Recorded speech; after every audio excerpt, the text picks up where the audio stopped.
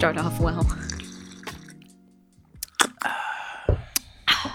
So, Kat, tell Hi. me a little bit about yourself. Give a short introduction to who you are. I'm Kat. I'm primarily a director and producer, but I actually have 2 degrees in theatre. So my background is mostly as an actor. And about 12 years ago, I got my first start working in film. I was working with students at SVA, and they were all doing their thesis films. And so I jumped on as an actor. They were my friends. So I was an actor, as well as what I found out later was like ADing and producing. And, cut to a few films later, I started actually putting myself out there as an AD.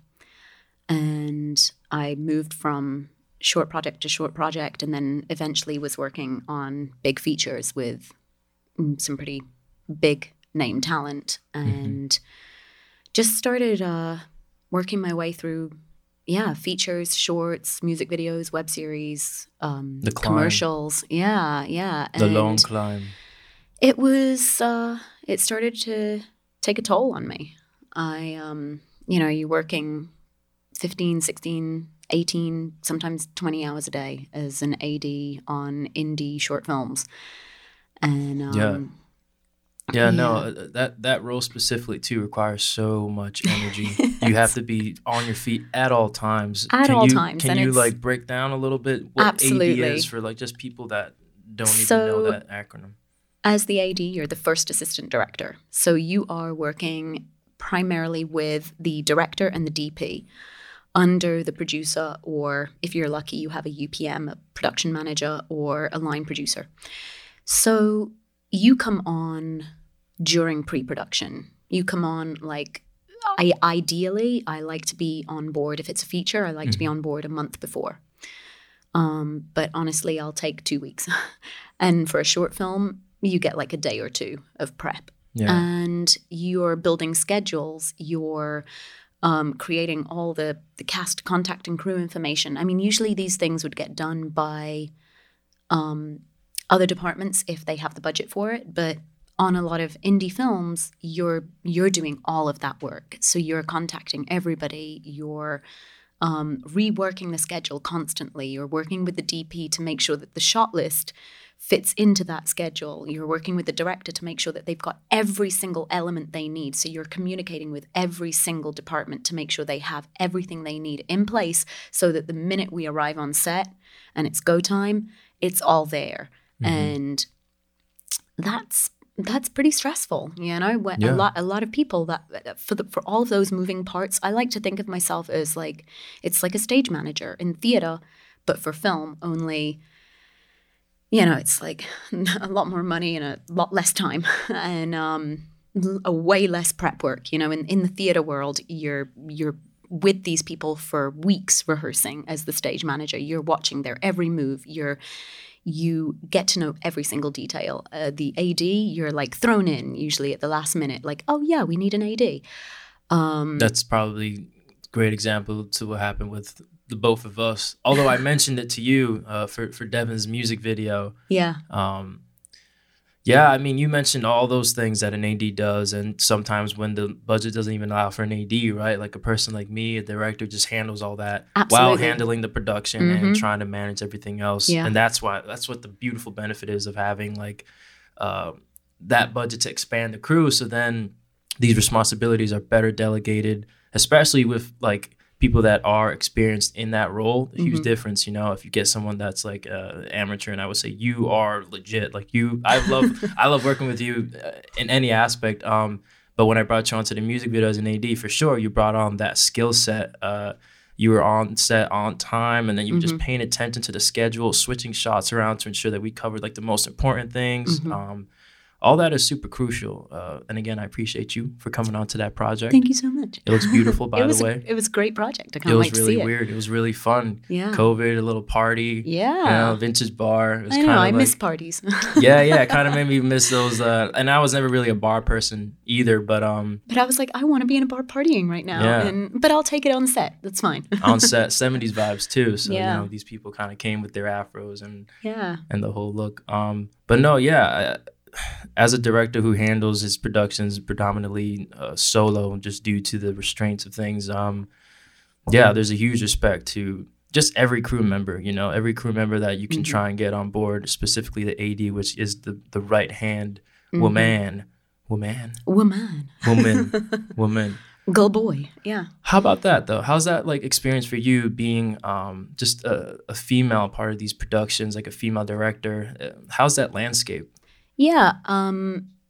So I've had my fair share of ups and downs as a female filmmaker. As a director, it's always been fantastic because you have a lot more control as a director on who you want to work with. Totally.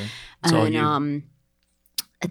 As much as I really advocate for women in film and really want to work with an all-female film crew, at the end of the day, I just want to work with whoever's going to work with me the best. I want to work with the best people.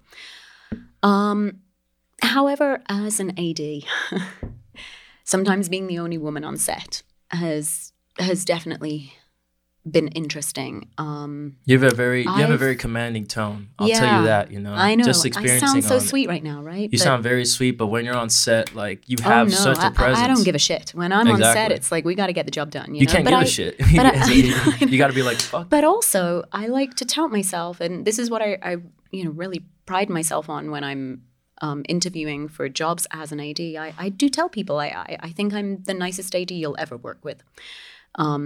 The sets I run are kind. The sets I run they run smooth. They're efficient. They get the job done, usually on time, if not before time. And I don't believe in being cruel. I've worked under ADs that are just absolute assholes. And there's just there's no room for that. We're making art, people. At the end of the day, relax. Right? Yeah, it's not a war. Exactly. Although it feels that way sometimes on it set. does. Or like if you're making a war film. If you're making a war film, it'll feel like a battle. It's gonna feel, for sure. But I've as an AD, I once was screamed at, like in my face, in front of the actors, in front of the crew.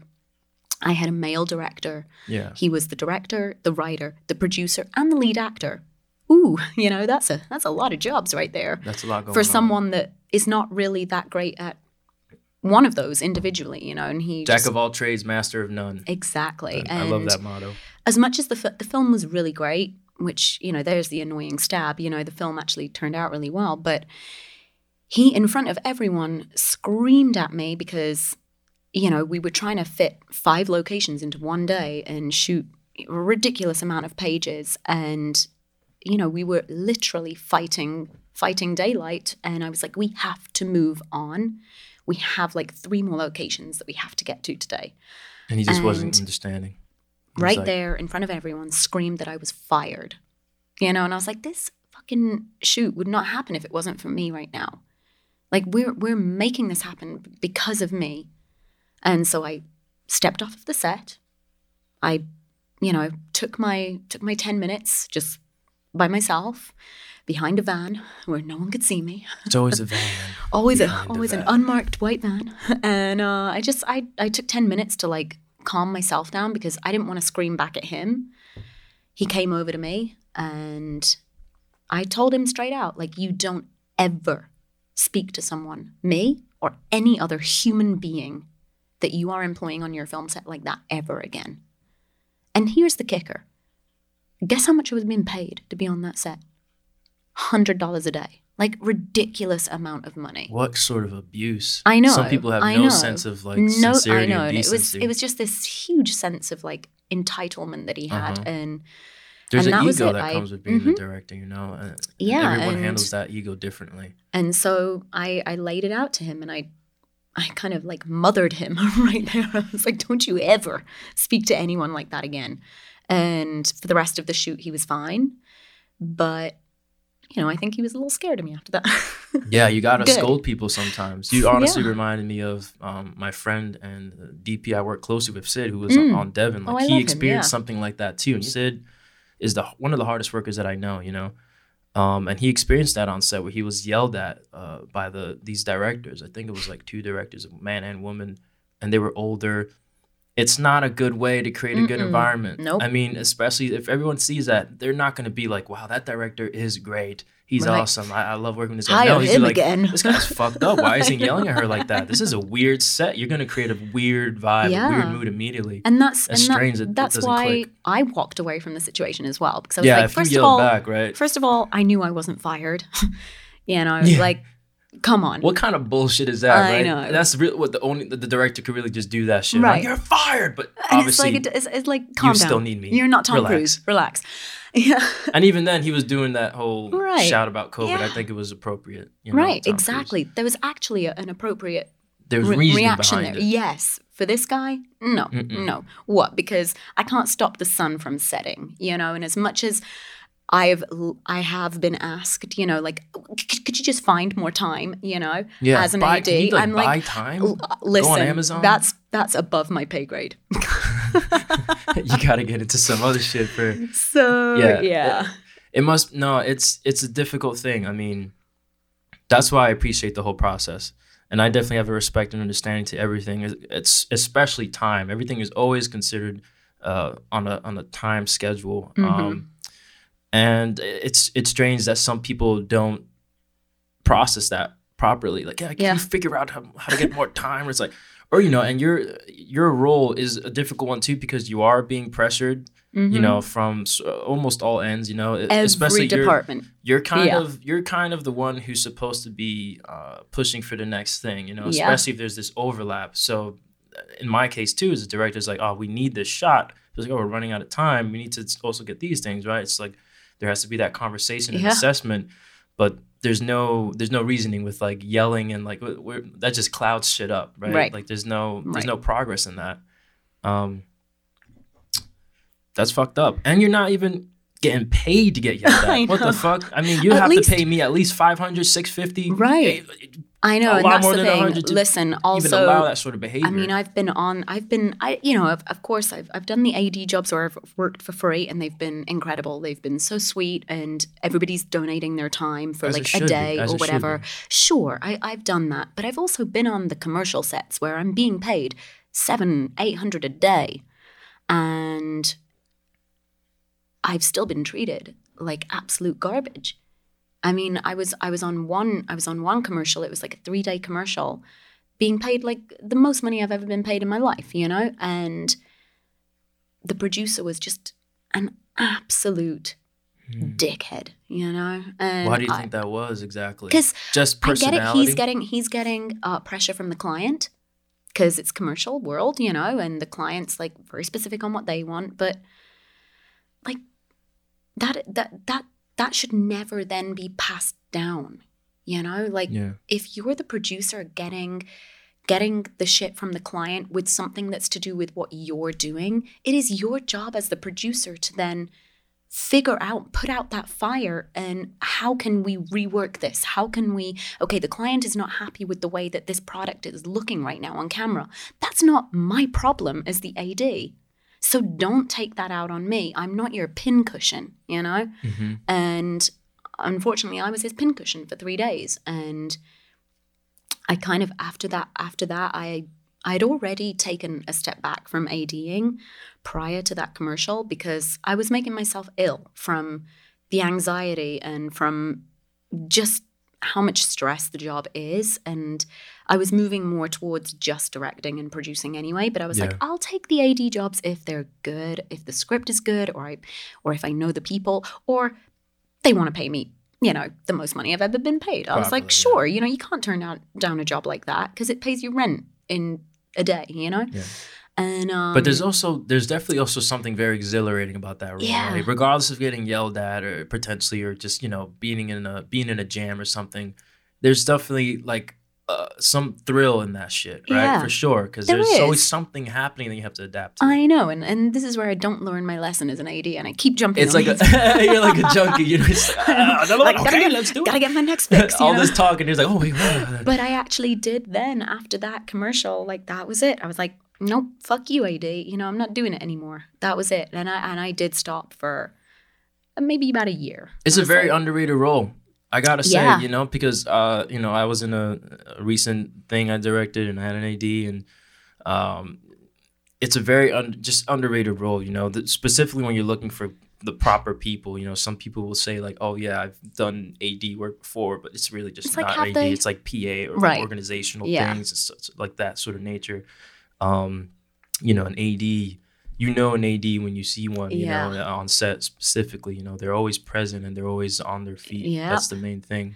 And so now I do still do it. Like as much as I'm only really producing and directing right now, I do still AD, and I've done some fantastic jobs recently that have, you know, sort of put that love back in my heart of like, all right, you know what? It's fine. I'm good at this. When I'm on a good set, that's all that matters. You know, we've got good people, we can make this work, and everything kind of clicks together, and that's how it should be. It's like it's a big giant jigsaw. And yeah, no, I was gonna say it's supposed to be how I always try to see it on set. It's supposed to be like a family. And granted, families always have their little arguments and little, you know, like butt heading, but it's a creative you know, job. It's a creative project that we're all, you know, putting our hands into. Especially when you're spending more time with these people on set than you are with your actual family. Yeah, you're taking days away. I mean, if we're talking about that, like Ipasoy put a spell on you. Like we were away in Saratoga Springs. That was intense. I have a 2-year-old at home, you know, and it's like if I'm gonna be on a project like that, then it better be good. And it was good. It was fun. It was so good. It was fun. I don't want to mess up the chef's name. Chef Rick. Chef Rick at that house made us a meal every day. We were pampered. We were pampered. And I don't think I'll ever experience that again. I haven't eaten that well since September. You know? Yeah, it was amazing. I mean, Jay and Danny, they brought together a great team, and they created such a good vibe. And that's what it should be. That's, you know, and even though I wasn't really ADing, so I mean, I was kind of doing a little bit of everything. We all were doing a little bit of everything on that, you know, and that's how a set really should be. You know, everyone is there for the right reasons. They're there to make art, make something beautiful, and you know, you want to leave those jobs wanting to work with those people again. That's always the idea. Yeah. Long-term relationships are very important. Like, there's no reason why you wouldn't want to sort of try and and this business is all about who you know. You know, like especially directing work. Like, you're not really applying. It's all people refer you. People talk. People talk. They really do. You know, when I talk about you. Yeah, it better be good. All positive. I swear to God, Juan, all better positive. be good. Okay, great. It's hard to say any bad shit. I mean, let me try and think of something bad right now. Yeah, I'll try to think of something bad about you. Nope, got nothing. Nope. Yeah, nothing came up. See? But then you think about that director yelling on set. Yeah, and I'm like, you know what? Kind of a freaking weirdo. I mean, never he didn't again. pay me shit. I will cross the road to avoid him. I don't want to, you know, no names mentioned. So, you know, I think it's a good general sort of conversation about people in general. We can that all have relate. These egos. We've all had that person, you know, that. It's good just to avoid ego. That's the main thing. And you know what that job really taught me was, you know, when you go to a job interview and they're like, tell us about a bad experience and how you overcame it. You know what? I have that experience. So I've got a good conversation. You know, it's given me food for a job interview. Yeah. So thank you, sir. Thank you. Yeah, you gave me a good story to tell as a good horror story. You definitely handle it very well. Because it's a lot of people would either snap right then and there.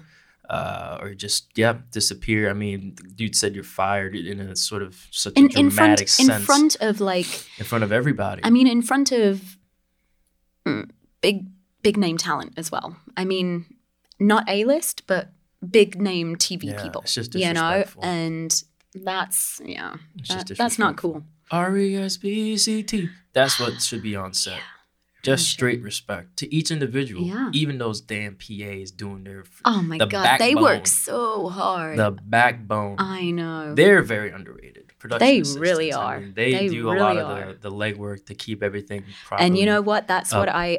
what I really love about when I work as an AD is I am very adamant when there's the budget for a body of PAs. Like, I have my go-to people that I will hire in a heartbeat that I know I can trust with anything on set. And like, I have one PA and I've worked with her multiple times because she's so good.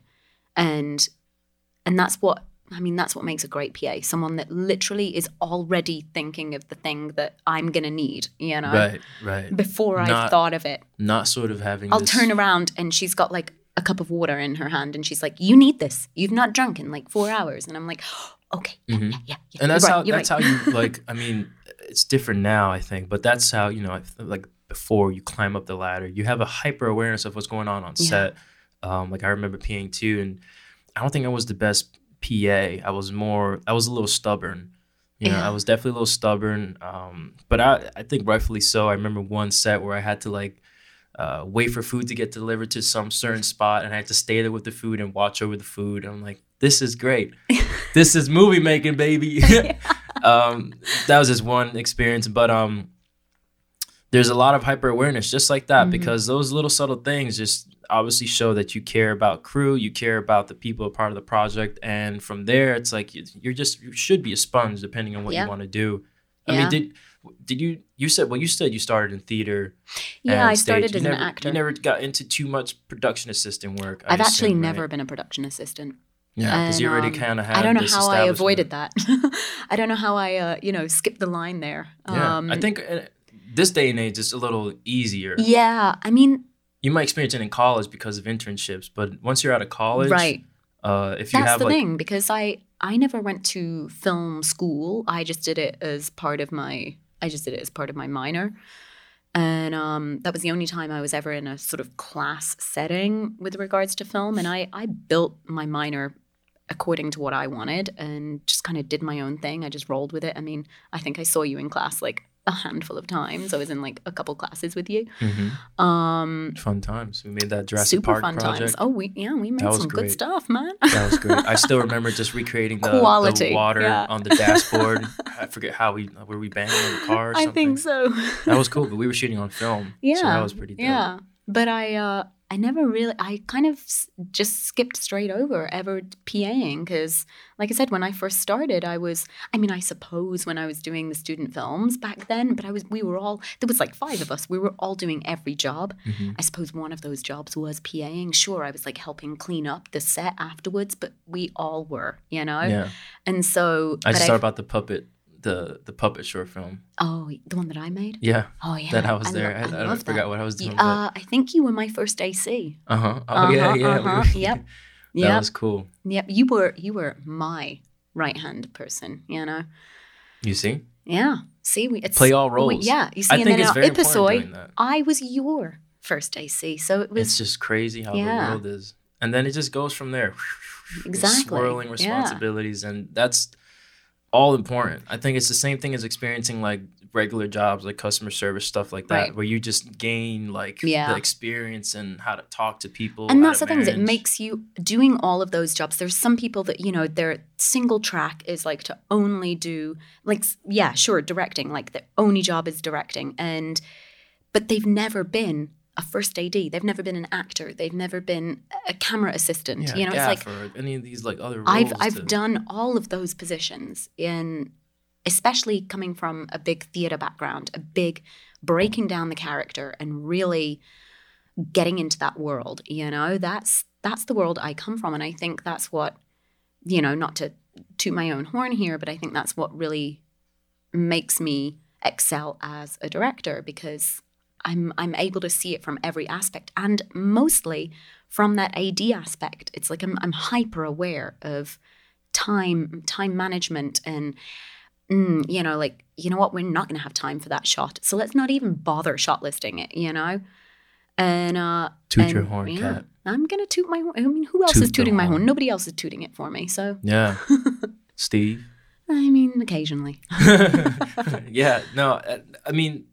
That's very important too. You have to toot your own horn. You do. Because it goes back to that saying, like, if you don't believe in yourself, who will? So it's like just supporting yourself, giving yourself those pats on the back for those small wins. You know, every time you finish a project perfectly or right, or, you know, just on time or whatever, like, it's important to toot your own horn. It really is. That's where it can get dangerous with ego, where you become yelling director. It's a fine line, Christine right? AD, like, there's a fine. You have to figure out the balance. Where does there. Toot your own horn come in? You know? Yeah, it's there. The balance is there somewhere. You find it within. You do. But I mean, as much as you support everybody else, you know, there's that saying, you know, that it doesn't cost you anything while you're not working to support other people, you know, or whatever the saying is, you know, that while you're not busy, it doesn't hurt to just be super supportive of everybody else. There's no room in this industry for bitterness or jealousy or envy. Like, of course, you know, there's people that I wish I had their career, you know, but it's not that I wish I had their career. It's just I'm so inspired by them that, okay, great, in 5 years' time, that's where I want to be, you know? But in the meantime, while I'm busy in, you know, supporting them and enjoying their work, I think it's, you know, I might as well toot my own horn as well while I'm tooting theirs. We should all be tooting our horns, you know? We got to be tooting each other's horns, man. Toot. We got to be tooting each other's horns. So is it Broadway and like plays that got you into sort of the medium, or was into it film? Films, like movies, that got you into it? That got me into theater in the first place, or into film? Into film, because you started in theater, but then you started going. It's funny because when I started out as an actor in England. I was keep elaborating. Yeah. When I was in England, I was either in rehearsals for a musical, or I would be in rehearsals for a play, or, you know, anything. I was just constantly working as an actor. But I never had this desire to try film. And then I came to America and went to drama school. And again, it was all theater. You know, we would do a film class once a week or whatever, and it was all on camera, like how to be in commercials or whatever. And nothing to do with filmmaking until I actually started dating a filmmaker. And that's where my transit, and I did a few things here and there as an actor on film. And I would look at the crew as I was sitting there in my position, and I'd just be like, I don't want to be sitting here. I want to be the other side of the camera. Which, as an actor, like, that was all I knew, was how to be an actor. It was so strange to me that, like, because when I'm on stage, I don't want to be the other side. Even though I do direct theater, I direct a lot of children's theater, and I love that. I absolutely love it. But I don't want to be the lighting designer. I don't want to be the stage manager. I don't want to be the producer of theater. Yeah, I want to be on stage. If I'm doing theater, I want to be on stage, you know? But with film, I do not want to be on camera. And, it's, you know, you're filming this right now. And I'm like, just hide me. You know, you can blur me out. That's fine. Yeah. The whole sit down, you're going to have the blurred face. Yeah, please, you know? But, and that's how I knew that I was meant to be working behind the scenes, behind the camera, as whatever position it was. Mm-hmm. I just, as an actor, it just didn't satisfy that part of me, and I started drifting away from acting, and I do things here and there. You know, if someone's doing a reading, I'll be an actor. I've been called in last minute to, you know, be in a Greek tragedy or something. Sure, I'll do it, of course, you know, and I love being on stage. Is there something in particular you like being a part of? Like you said, Greek tragedy. Is there like a world you sort of like to? I think, I absolutely love like farce comedy.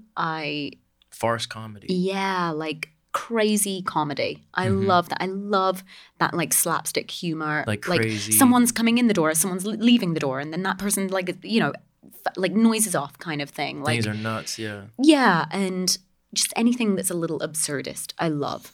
I just watched, I don't know, this feels like it's a good example because it's directed by Adam McKay, who's really absurd. Like, if you remember Anchorman, that's just like silly shit. Yes. I just saw The Other Guys again Oh, I the haven't other seen day. that. So silly. It's So like a huge that satire kind of on thing action movies. on and stage, that's what I love. I mean, That's of fun. course, That's I fun. love the big, heavy dramas and whatever, but comedy is a skill. And Mhm. I tried to fight it for the longest time that, like, no, I'm a dramatic actor. You know, it's like, I'm Shakespearean, damn it. But actually, the most fun I've had is playing the stupid comedy roles in Shakespeare, you know? And that's just my personality. I'm like, I'm stupid half the time. I'm like dumb. Very much. Yeah, I can't agree. No, imagine. No, yeah, I would say like you're very fun to be around. Yeah. You have a very like light spirited sort of approach to Yeah, just like talk. Like we joke all life's the time. too short, man. You know, you That's just what I gotta say all have the time. fun. You just That's gotta what I say have all the fun. And time. so Can't be too serious. that's I love that, and I love musical theater. I love fun things. I mean, I think you've seen me in a couple shows. You know, like Hairspray, one of the most fun things ever because it's so fun. I know. I really liked Hairspray. Yeah, it That's was just good. thanks to my mom that I really do know like some of these plays. Specifically, it's not funny, but Phantom of the Opera. It could be funny if you're fucked up. It could be. You see it a different perspective. Les Mis, like she thinks to her is kind of I have a little understanding of at least the mainstream sort of plays. No, And but that's Hairspray, good. I remember like that was good. Little Shop of Horror. Oh God, that's really my favorite. absurd too. So absurd. Yeah. Yeah. And that was actually one of the first films that I really remember as a child that I was obsessed with. I was obsessed with every detail of that film, and I would rent it out all the time from the video store. And I was probably like 7 or something, you know? I was so young, and the movie format. Yeah, it was just cool. So it's like a combination of both worlds. It was the theater and everything about it was perfection. You know, Steve Martin was absolute perfection, and I was like, I haven't seen this film is everything that I want in life. And so I've worked on the actual musical a handful of times, you know, but yeah, it's that to me is like yes, it's perfection. Is there any other movies that like stuck with you? As a child, like absolutely, like things that really have shaped who I am as a person. Aside from Little Shop of Horrors, but when I was probably around the same age is when the original It came out, and my mom let me watch it. I mean, I would watch horror with my mom. That's a cool mom. I watched sci-fi with my mom. We grew up watching like Star Trek and you'll grow up kind of weird. Yeah, Stargate, exposed to all that. Doctor Who, Oh, really? Twilight Zone. I mean, my mom is a huge sci-fi nerd. Sick. I love sci-fi. And so I like just living in that sort of outside of reality world. Yeah. And I don't need the crazy sci-fi like in different planets with aliens. I love the sci-fi that's close to home, which is what I love about the Twilight Zone, because it's just that mind-bending sort of sci-fi, you know, or even certain episodes of Doctor Who that would feel very realistic, but yet there's something a little off, you know, and that's what I love so much about Black Mirror. Right, I was going to mention that. That's like the modern Twilight Zone. Yeah. Any favorite episodes from that? I mean, that series had so many gems. 100%. Do you remember the episode, just to bring up, the one that basicly you could just filter people out? I think it was done with the Nosedive? Mother. Was it Nosedive? Yeah, I don't know the titles. There was... The one with the mother where she was like filtering out things from her daughter, and she was like watching over. Oh, yes, and she's got the chip. The chip in her head that's or some so shit. good. That's so good. But my favorite episode, my favorite episode is Be Right Back, and it's the one where the woman loses her husband. He dies in a car crash, they deliver a life-size doll of him from his online. Yep, and all of his voice and everything all comes from text messages, emails, social media presence, and then she banishes him to the attic because she can't get rid of him, and it's just creepy, eerie. It's just, we're only a few steps away from something like that. Only to be honest, yeah. Only I reckon like steps. next year, you know. Maybe next year. Yeah. I mean, every year is so crazy. We don't know what But that's brings my favorite episode. But yeah, aside from It, which is what had put the horror in me, that's I'm a cool huge, mom, yo. I'm a huge show you all horror that crazy nerd. shit. Yeah, sci-fi horror, that's like my jam. And but also I as soon as Terminator 2 came out, that was it. I was probably like, I don't even remember what year it came out. But I was 80s, somewhere in I there. think it was like 90 or something, like 1990 Terminator or something. 2, Yeah. maybe, 91. I don't even know.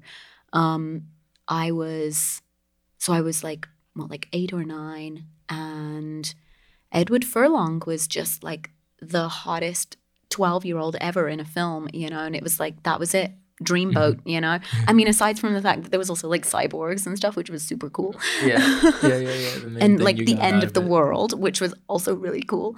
And Sarah Connor, who was just like the most badass, like female role model. Fucking, kick-ass woman. Yeah, but I mean, the T-1000, I mean, still to this day is like one of the most terrifying villains in the world. And so that film, again, there was like, it was always on repeat. That's the movie where just a T-1000 where he's literally like he's made of like metal, some liquid metal. Yeah, that movie in itself too was pretty revolutionary with what they did with just the special effects. I mean, James Cameron is a psychopath. Still to this day, a talented psychopath. It's still to this day, it holds up, you know. And I'd say the same for Alien. Alien. I saw pretty recently, like two years ago. You know, considering how old it is, it's terrifying. It's so awesome, just what they were still able to do with just like the special effects. It's gorgeous, but like, it's scary. It's really scary. Yeah, it's fucking terrifying. And they don't make films like that anymore, you know. And it's so quick cut now. It's so gross nowadays, to be honest. But that's what I grew up on. That, and then I don't know if you know Trainspotting, but that was From My Silence. I guess you could have said, unfortunately. That film is like, I guess what put sort of, if I, you know, grew up on horror with It, musical theater with Little Shop of Horrors, sci-fi with Terminator 2, for the human condition, it was Trainspotting. And that film is all about like the drug problems in the 80s in Scotland. And I mean, it's both hilarious and depressing and beautiful. It's just a gorgeous masterpiece of a film. And Ewan McGregor was like the hottest guy in the world, you know? So, you know, getting to see him with no shirt on, I mean, of course, it's great. It's a big deal. Yeah. It's a big deal. It's a great film as well, you know, but that's one of the, it's nice when they put a bit of eye candy in there, you know? Something like that. Yeah. It's cool how the stars sort of keep going throughout the years and change up during the decades. I know. It's weird now to see him in like Star Wars, you know, as this like older man. And I'm like, I remember you when you were in Trainspotting. You were so young. I know. I mean, that's one of the things in life that depresses me a little bit. Just time. Yeah. Just like being able to look back. Well, you know, as an AD, I'm actually starting to like figure out how to get more time. So, you know, you just let me know if you need some and I'll whip it up. You do a lot of managing of time. Yeah. I do a lot of just like looking at time. I know, time. if only I could actually manage my time, you know, and like. Well, you don't manage your time, just you manage a lot of other people's time. Yeah. Yeah. You're always just managing time as an AD. Always. You are like a timekeeper. It never turns off. Never turns off. No, you should see my like daily planner, you know, it's like everything's like, okay, I have like 30 minutes to do this. And I'm like, stop, Kat, you don't have to AD your life. But I do. That's a good idea on a shirt. Yeah. You don't have to AD your life. That's and more on the internal. Back, but you do. But you do. Yeah, that's like definitely more like people like, what does AD stand for? Sounds like a wild trip. Yeah. As a kid, man, that's really cool that you got exposed to like really was. Really cinematic pieces of. I do think about that. You know, I think about the things that I would watch with my mom, and like watching. We watched a lot of Stephen King together. She wouldn't let me watch Pet Sematary. Yeah, it was maybe too far. You know, animatronic animals coming out of the grave. You know, that was too far. That's too close to home. Did you guys have cats or something? You had absolutely. Pets? We had a lot of pets, and so I get it. You know, she doesn't want to see little kitty cat coming out of the grave. It might scare me. You know. Yeah. Was she easily scared herself? Like my watching mom? these things, like no, or she would just eat it But she up. wouldn't let me watch certain ones that involved animals because I'm a big animal person. So you got into Kubrick a little bit, like The Shining. Yeah. but Oh not at a yeah. young age in terms of like Clockwork Orange. Did you ever Oh see? no, I watched Clockwork Orange as a child Oh, that's because fucking my intense. I saw I it when I know. was 14 alone, but now through the I think I was younger than recommendation of that my mom. because I remember I actually owned the DVD as well when that came out, but I watched that when I was pretty young. My mom told me about how I think I don't know if I'm. It was either Clockwork Orange or The Exorcist. I remember my mom told me a story about how she snuck out of school to go watch the opening day of. It was one of those. Yeah. I mean, she saw both of them at the cinema, you know, as like a really 15-year-old or whatever. Crazy. I heard it got banned, right? Clockwork Oh Orange, yeah, because it was just yeah. way too I mean, much. it's Ultra violence. ultra what they were talking violence, about. yeah. But which is, it's how do you just feel a about masterpiece of a film. it? Is a masterpiece. It's a you know, literally it's a 2 great days character ago. study. 2 days ago, I was sitting right where you are, and for some reason, I could not get the opening theme song out of my head. The opening music of Clockwork Orange is still like one of the most gorgeously written pieces. It's like a weird. It's just stunning. It's very. It's like very haunting, and it puts it's you still, right there. You're like, I got it. Yeah. It's a cool world. It's a cool world. Yeah. You know, based on that book that was, I tried to read some of it and it felt almost impossible due to just like that slang that was like a mixture of languages or some shit. Like I couldn't handle it. But the movie is so well put together. So well put together. But how do you feel about because I have my opinion about this too, like violence in movies? Do you think at a young age, getting exposed to it at a young age, do you think it influences people's behavior? You know, I watched a lot of violence when I was a kid. I watched Reservoir Dogs when I was a child. I watched Pulp Fiction. Pulp Fiction I knew every word to when I was like 12. You know, things like that. But I mean, look at me now. I'm so well balanced. I saw you beating up your husband. All right, yeah, sorry. You can cut that part out. Right? I'll cut that out. Yeah, okay. I'll cut that out. No, yeah, you're pretty chill. Yeah, I'm pretty chill. I don't know. I think it's all balance. You know, in the same way that, you know, you can play violent video games as a child and it not affect you. And I know that it's all deep down. It's like chemistry in your brain. But I think if you have a balanced and loving home and family and environment and friends and what your conditioning forces as a human, and you understand that this is just make-believe, some people don't know how to turn that off. Yeah.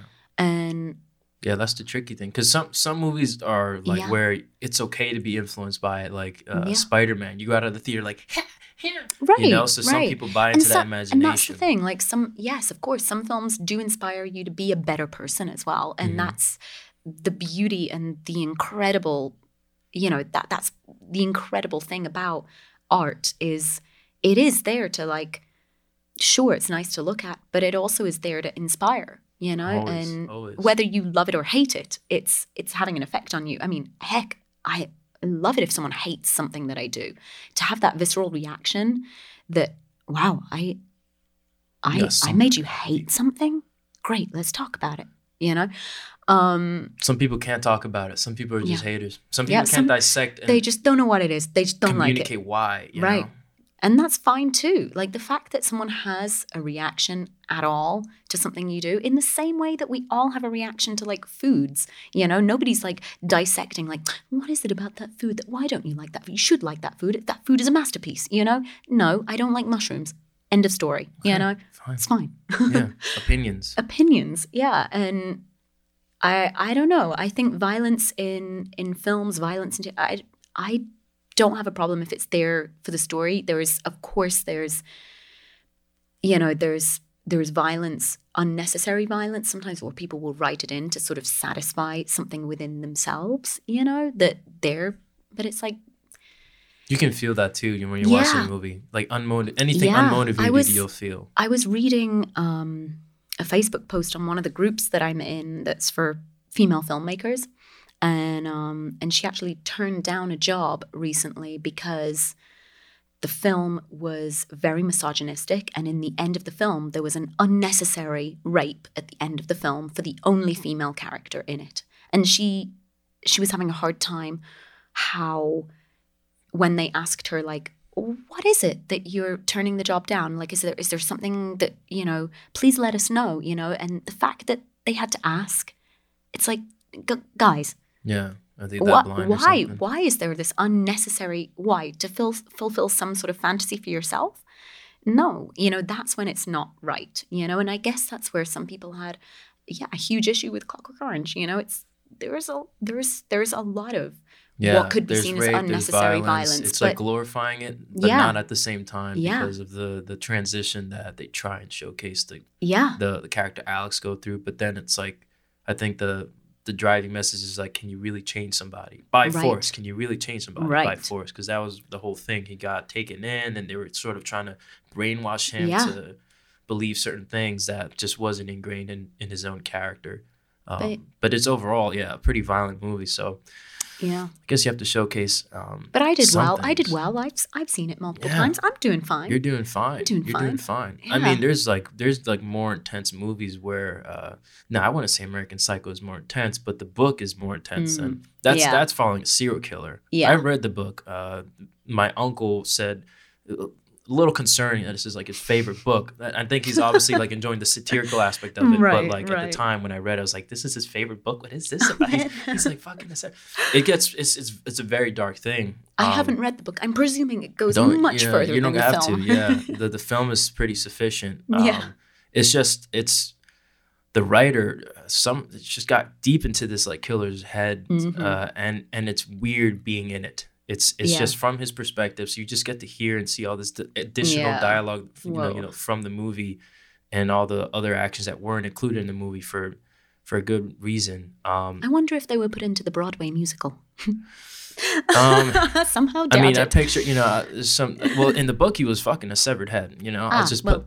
So in the musical, that could be interesting. Let's not beat around the bush. That could be some weird sort of interesting moment in the musical. There's just like these weird, like crazy moments that obviously just wouldn't translate probably well to the film. But that was directed by American Psycho was directed by a woman. Yeah, it's a great film. And I think it's a great film. I think the reason why I like it is because it's gotten this the perspective of the character really like perfectly like honed in, and it's got a different touch to it that I don't know if a man would have been able to do. I think it would have been more maybe. It's a beautiful film. Yeah, it's really well done, really poignant, and like, I don't want to be too complimentary of like a serial killer movie, really, but it was like super well done. Yeah. But here I am too, That's one of my favorite movies. I'm fine. You're fine. I take different things away from movies. Yeah. From that movie, I actually take away a certain thing, confidence. Confidence is kind of key. And a good business card. And a solid business card. Yeah. Yeah. What's your business card like? Let me see it. I have actually run out of business cards because so many people wanted them. So, but I do have a good business card, and maybe I'll find one for you later. Yeah. If I've got one knocking around somewhere, Would you recommend people to have nowadays it's so different, business card? Instagram, absolutely. all this stuff. Oh, what? To have a good business card? To have just a business card in general. Yeah. I was actually in a career coaching class last week. This like little like 3-day workshop last week, and that was one of the things they said was like never not have a business card, because too often we'll put like, oh, I'll follow you on Instagram, and it's like I've then forgotten what that person maybe their handle is not what their name is or something, and or you'd even jot it down and now it's kind of deleted. Exactly. Like, oh, or like people have put their number into my phone, and I'm like, yeah, but whereas a good business card, I'm one of these people that when I go to, back in the olden days when we used to get to go to networking events and film festivals in person. Oh, I miss those. Oh. Damn you, COVID. Oh. Let's have a moment of silence for COVID. No, I'm just kidding. Go on. I would always, on my business card, if someone was like, oh, let me get your info, I would actually write on my card where they met me. I'd be like, at, blah, blah, blah, Mixer on this date. So that when they email me back in the future, they have that as a reference.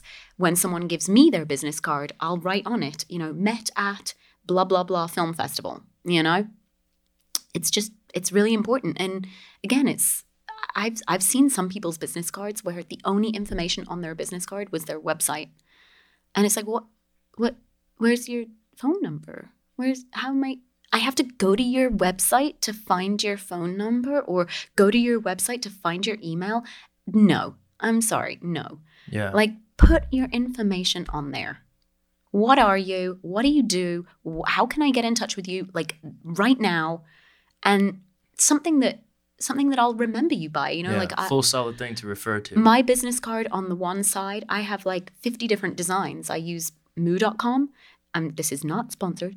I use moo.com because you can choose like up to 50 different images. But yeah, a business card should definitely just be a point of reference, and a solid point of reference. Like when you hold it, you're like, damn, this person is serious. This person's sort of like, even if it's subconscious, you're not going to say it to yourself like, damn, this person's serious.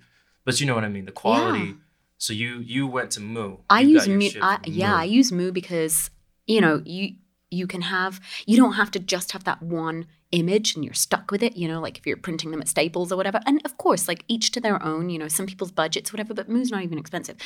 And so I like to put like on the one side, like I'll put different stills or like posters from films that I've worked on, or like just cool artwork or something that's a talking point. And, you know, I hand somebody a business card, or I'll let people choose like, hey, like just pick a card, you know, and they'll pick one that they're drawn to and then be like, what is this? And I'll be like, that's just, you know, that's a cool shot from a play that I did back in 2010, you know, something like that. So, you know, it's part of your personality. It's part of your branding. It's part of your business. This is all we have sometimes as for our business. You know, we don't have big fancy offices in Times Square. You know, we have a fucking business card. That's it. Yeah, you know? And you have to try and hone it in, the quality of what you're trying to present. If someone can't look at your work right now online, like, you know, open your reel up or look at your YouTube page or whatever, or your website, what can you give them right now in your hand? Like, give them something beautiful. And yeah, I take pride in that. I think it's really important. And, you know, I hope people, you know, as they're coming into the film industry now, remember the importance of having a business card. Yeah, and definitely. And I'm glad that, and, you know, I think we just have to really quickly thank Patrick Bateman for having that scene involved there, you know, with the business cards. How embossed do you want it to be? That's up to you, but, you know. Yeah, I'm not too good. I got to have it bone. Yes. The color just bone, a little off-white. Little off-white.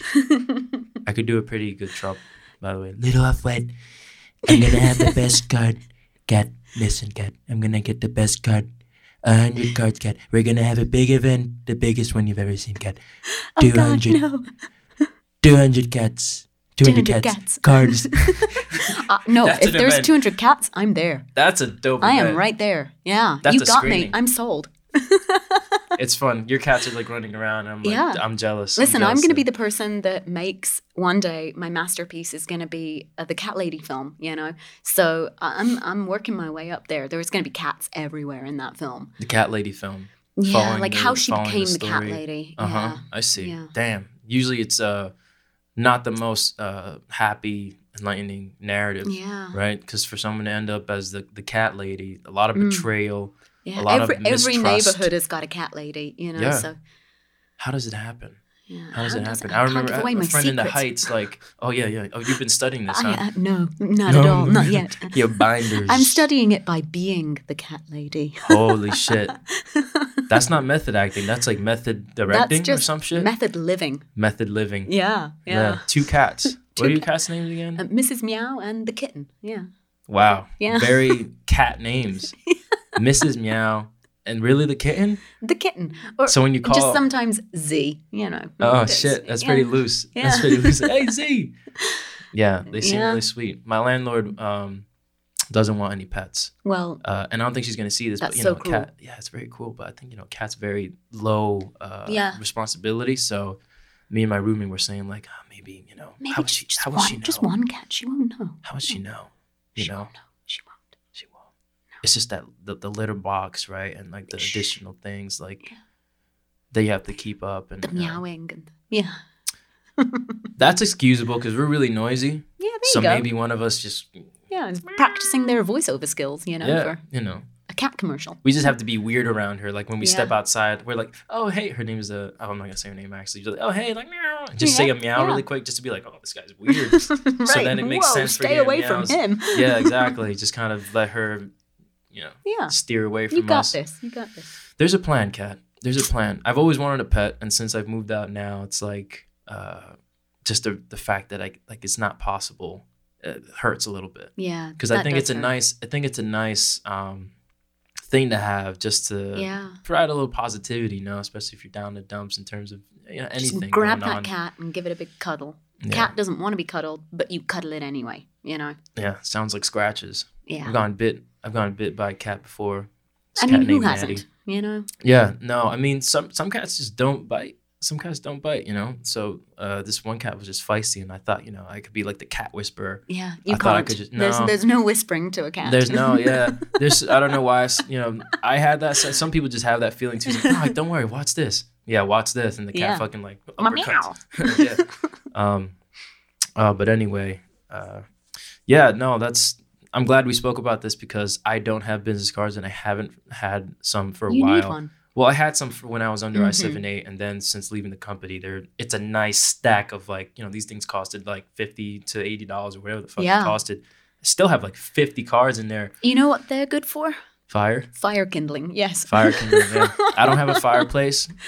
Listen, I got a fire pit. You can come over anytime, That would be great. I want to burn our memories. That's some quality paper, so I think the burn would go nice and long. I think it'll look real good, yeah. It's like 50 cards, Kat. Oh, that's I only good gave kindling. out a few. Yeah. And I was very same way you were sort of saying about incorporating personality. I was very keen on how this card would look. It's got rounded edges. Oh, so you don't want to hurt anyone. That's they nice. Don't want to hurt people. Yeah. You put it in the wallet just in case it hits your hand. You don't want to get that caught under your fingernail. Oh no. Yeah. I mean, if you have a business card and it cuts you, I'm throwing that card out. I'm not calling this guy. Fuck this guy.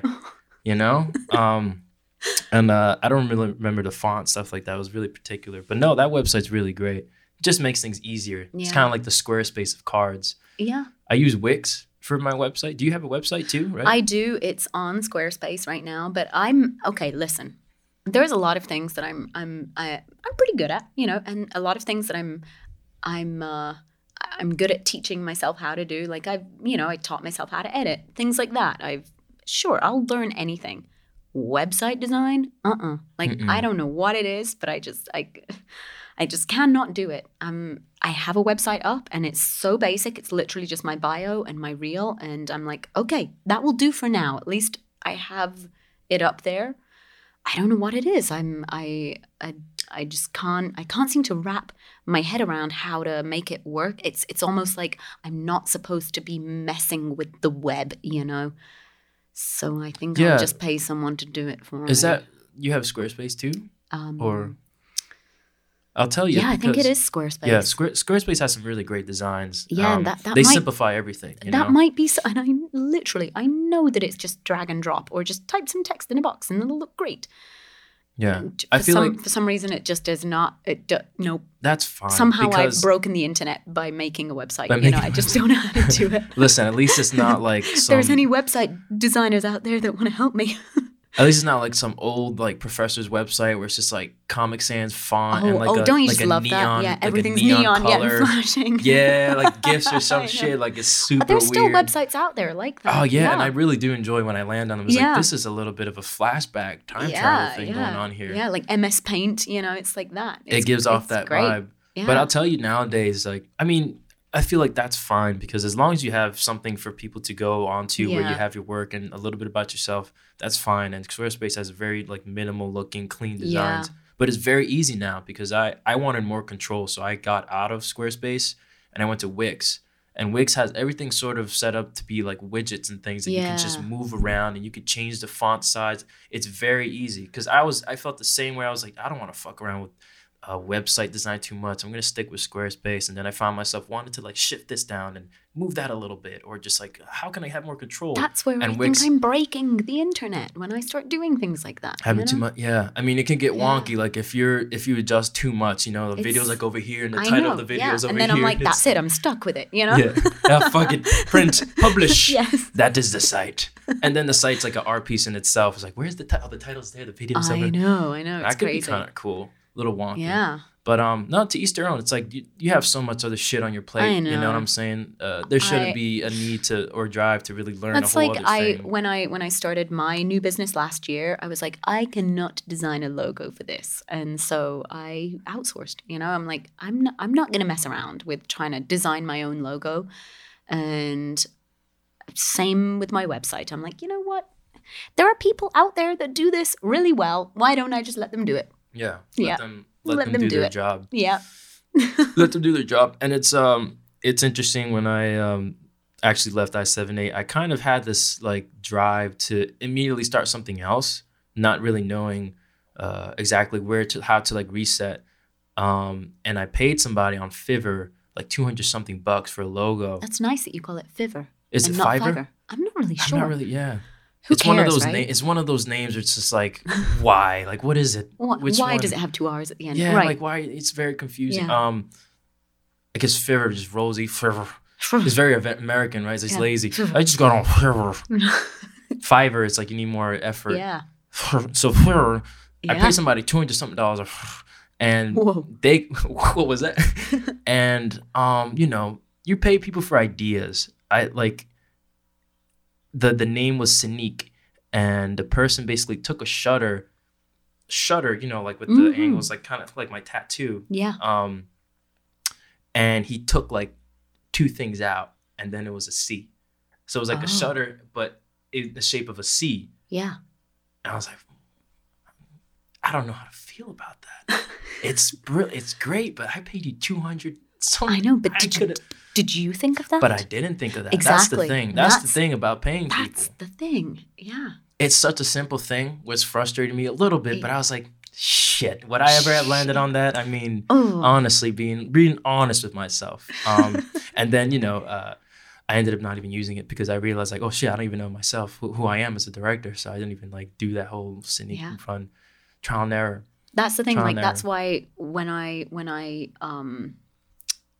started my new LLC last year, I didn't want it to be anything to do with my name. I didn't want, because I was like, I need to separate myself, from what my production company could be. And, that's why I wanted something a little more magical, a little more, it could be for theater, it could be for film, it could be for anything really, live events, anything. So I went with Half Light Productions because for me, because I'm in the sort of magical realism world, I love things to be a little magic, and around the witching hour when light is disappearing, but the moon has not risen yet. It's like that perfect time of night where anything could happen. And very Twilight Zone-ish. Yeah. And so when I landed on Half Light, I was like, that kind of incorporates everything to do with with film and theater and live, but also magic, Mm-hmm. Yeah. And that's what we try to create and capture. Exactly. At the end of the day. And that was where, like, as me and the designer who conveniently lives upstairs, the woman who designed my logo, Lauren Verheeg, this that's very incredible. With the broom. Yeah. Hey, can you make one more? Get down here right now and do another draft. We would sit and like design this logo, and then all of a sudden, like many sessions in, it was like, why doesn't the G in the word light be tilted ever so slightly and have like a crescent moon in it, And it was just... there it is, it doesn't come right away. These things take time. And, definitely. I think that's one of the things that, I think so great about what you're doing with Rogue Initiative, like explaining that it's not just you just jump in and that's it, you start earning loads of money. It takes time. It takes time to build up, who you are as a person, your branding, your catalog of work, as well as your equipment, everything, These things, it's art, and right down to the name of your company is a piece of art. Like what she created for me is a piece of art. And don't rush that. Yeah, we all want to be working right now and making lots of money, but, it's better to build something solid than something that's built on rushed foundation. Yeah. And I mean, what really separates people at the end of the day, and I think what's inside us and like the people that we work with, the people that we like to work with, is just passion. Yeah. You definitely have to have the passion to, going back to like you getting yelled at and me standing with food as a PA. We're still here doing this. Yeah. You have to have the passion and drive. This is all we do. so many times I've thought to myself, like, what else would I do, you know? And I can't do anything else. I work in film. That's it. Yeah. There is nothing else. And, you know, I've been on jobs where I'm not directly working as a production person, like where, you know, right now during COVID, obviously there's these, you know, the COVID officer jobs where you're protecting everybody and keeping everything safe and, you know, monitoring people's health and whatever on set. And I did one where I was at a TV studio and I was watching them work. And I was like, it's like killing me that I can't go in there and just work. Mm-hmm. And I'm stuck out here, like on the outside of the door, like, you know, cleaning things and sanitizing things and checking people's temperatures. Mm-hmm. And I'm like, this is not what I'm supposed to be doing. Yeah. Why am I not in there? Sell out. No, I'm just kidding. Yeah, and that makes you appreciate the moments you are back in that. I think that's important too. Like, Yeah. I love directing and I love like managing projects. I love working with other creatives, but sometimes I gotta go do a wedding. I gotta go do an event, Right. you know. And I'm like, man, this. I mean, we get paid still very well, you know, so I can't Right. complain, you know, like in comparison to fast food or whatever the fuck. But it's like, yeah, this is not what I want to do. But then when you get back to the thing that you want to Yeah. do, you're just even more appreciative just Yeah. because of, you know, you've experienced all these other things. And, you know, I don't ever want to take that for granted. I think it's such an incredible thing what we do for a job, but it's really fucking hard, you know, and that's where I don't think people really fully understand how hard this job is, especially the job of a producer. It is so hard. It is nonstop. Your brain never turns off. And people are like, oh, what does a producer even do, you know? And yeah. it's like, well, what don't they do, actually, you know? And I find myself when no matter what I'm doing on a project, even if it is just ADing, I say just, you know, which is, there's never just ADing. No, there's never just. But especially producing, like, you're thinking about that project 24/7. And it 100%. doesn't stop with producing. Like, you're producing right until that project is sold, distributed in film festivals, whatever, and then beyond. Like, it still continues on. It does not stop, you know?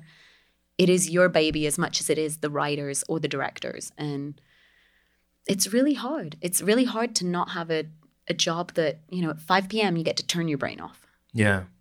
Yeah, that's the fun part and the bad part. I wouldn't want it any other way, though. We're always thinking creative. Yeah, we're always thinking creative. Can't really turn it off, but then why would you want to? Right. Right. Yeah.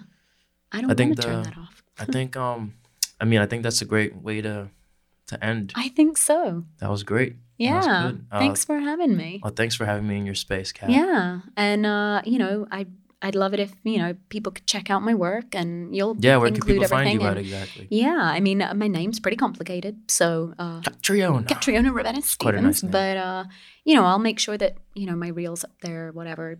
People can check me out. Yeah, I'll share links. Yeah. Thanks again, Kat. My pleasure. All right, guys. Peace.